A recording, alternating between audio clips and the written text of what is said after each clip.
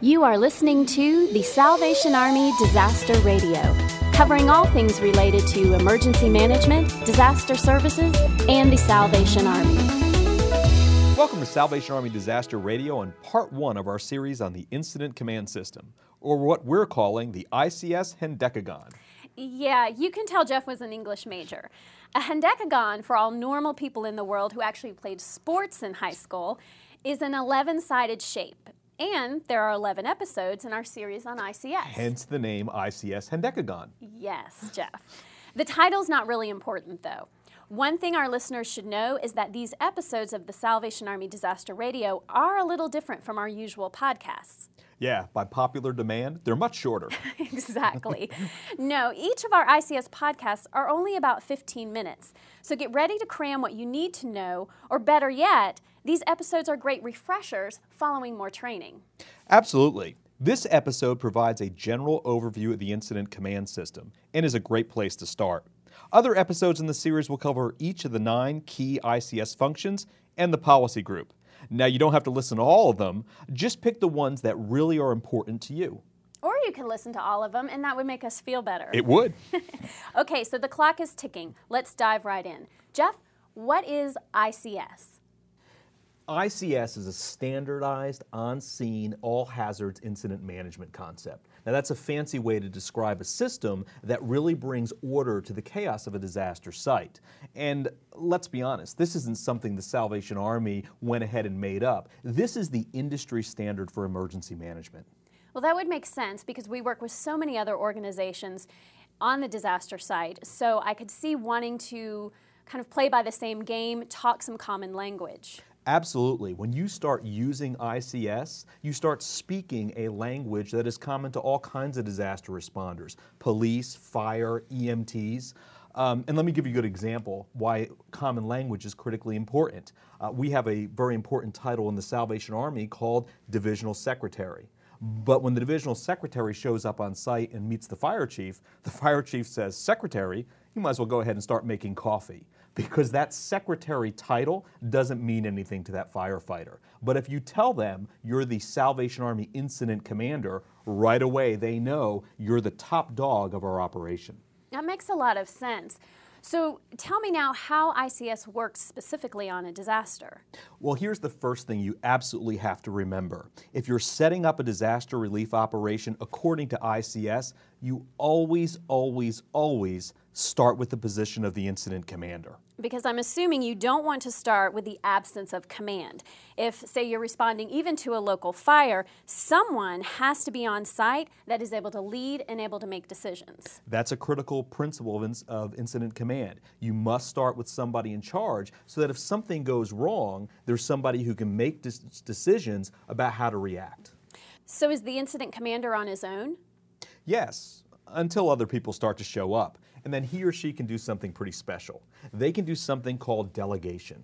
Well, you're setting me up for a great Bible story that many people are aware of in the Old Testament with Jethro and Moses, when there's a whole line of people waiting to seek guidance from Moses. And basically Jethro says to him, "This workload is too heavy for you. You've got to have capable subordinates to work under you and manage this load." And that's one of the principles in ICS. Absolutely. When the work is too heavy for one person or you're feeling overwhelmed, start delegating. And the incident commander can delegate to what we call 8 key functions or special positions.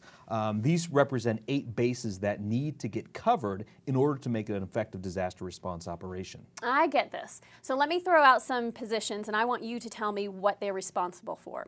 The Public Information Officer. These are your folks who are going to deal with external media and provide internal communications. Liaison Officer. Liaisons are your diplomats. They're going to be sitting in your emergency operations center, creating connection with other agencies. Emotional and Spiritual Care Officer. The pastors of your operation. They're going to minister not just to the people who survived the disaster, but also your own staff. Safety Officer. Making sure people don't get hurt. I like to describe the safety officer as the lifeguard of the disaster operation. We're moving away now from those positions that are technical advisors to the incident commander, which we call command staff, and now into the general staff positions. Operations Chief. The operations section is probably the big one. All direct services fall under operations. That's anything that touches a victim. Things like food service, sheltering, cleanup and recovery. Logistics, Chief? Without logistics, operations doesn't run. Logistics folks go out and secure the resources necessary to deliver services. So those are your shoppers, your information and technology people, also your communications folks. Finance and administration, Chief? Finance and admin, the definition is in the title, the word finance. They're the people who are going to process all the bills and invoices related to the operation, but they also deal with personnel, recruiting volunteers and making sure your human resources are managed appropriately. And last but not least, planning, Chief? Planning. While everybody else is looking at what's going on today, serving disaster survivors and rescue workers, the planner is looking towards tomorrow. Where do we need to go over the next couple of days to continue our disaster operation? So we've got all of these positions that work together. Are there principles, characteristics that govern how the whole flow of the system works? Absolutely. They're called ICS management characteristics. And without using these characteristics, you basically just have an organizational chart, just a bunch of names on a piece of paper. The ICS management characteristics govern how these positions interact with one another. Here's one of my favorite, Jeff. Unity of command. And basically this means that every person in the command structure only reports to one supervisor. If you're on a disaster site and you're taking orders from more than one boss, then something's wrong. Absolutely. Confusing conversations, and you're not sure who to follow. What about yours? I think my favorite ICS management characteristics is manageable span of control. What that means is that one person can only do so much until they get overwhelmed. And ICS sets an optimum management level, basically 5 different things. So if you start managing 6, 7, 8, 9 shelters, that's probably going to be overwhelming. And it's time to go back to that Bible story that you mentioned. It's time to delegate to some subordinates and start spreading out those responsibilities so that you don't have as many things on your plate. Interestingly, for the most part, when we do after-action reviews on our disasters, almost all of our shortcomings can be traced to not following one of these principles, which kind of brings us or segues us into the next topic is we have 5 minutes left. Let's bash the people who mess the system up for us. In a good way. Yes. Of course, yes. But really, where have we seen ICS just slide right off the rails? Well, I think one of the things that always drives me crazy is the people who make up their own version of ICS.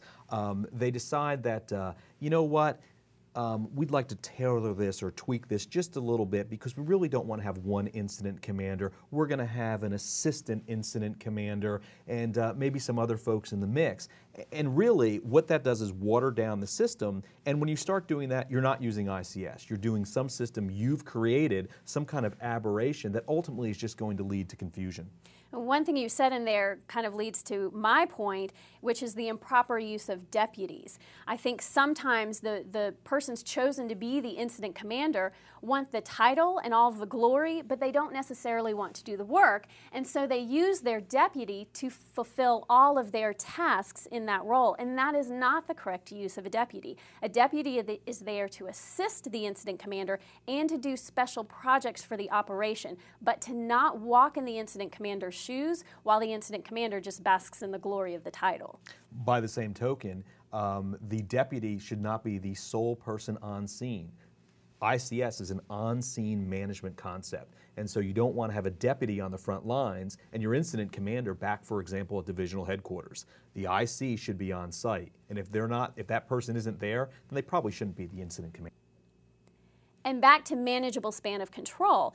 Too many times on the disaster site, we see one individual responsible for too many tasks and or too many tasks that don't go together. It's completely inappropriate to make your volunteer coordinator go down the street and be your EOC liaison. Those tasks just don't work together, and it's too much for one person. We call those the Frankenstein positions, where you've just mashed together responsibilities into some kind of creature, and really you're setting that person up for failure. ICS divides those functions into very specific categories so that they kind of link together and the person has a good chance of success. When you start mashing responsibilities together, that chain of command, that line of authority gets very confused and the person does indeed get overwhelmed. And really, the person in that role, it's not their fault they had too much on their plate. It's the fault of the supervisor for not looking out and saying, wow, I've given this person 13, 14, 15 things to do. How can they possibly be successful? And let us not forget that part of the reason we've adopted the incident command system is to work more fluidly with other organizations. So if another organization sees one of our positions doing a hodgepodge of tasks, they don't know who they're truly supposed to relate to when working together. All right, Jeff, I think that gives me everything I need to know about the definition of incident command system. But if I'm deployed to a disaster and I'm going to work in one of these positions, I want to know more about each one. That's the next step then. Listen to the rest of the episodes in our ICS Hendecagon. Each of the next episodes describe one of those positions in detail, from the incident commander right down to the planning chief. I'll promise you that I will listen and I will get my friends to listen as long as you use the word Hendecagon every single time. I will. I wish I had something snappier to come back with that. Thank you for listening to Disaster Radio. We welcome your questions or comments. Send us an email at disasterradio@uss.salvationarmy.org. And remember, it's easy to support the Salvation Army. To donate time, money, or materials, go to www.salvationarmyusa.org or simply call 1-800-SAL-ARMY.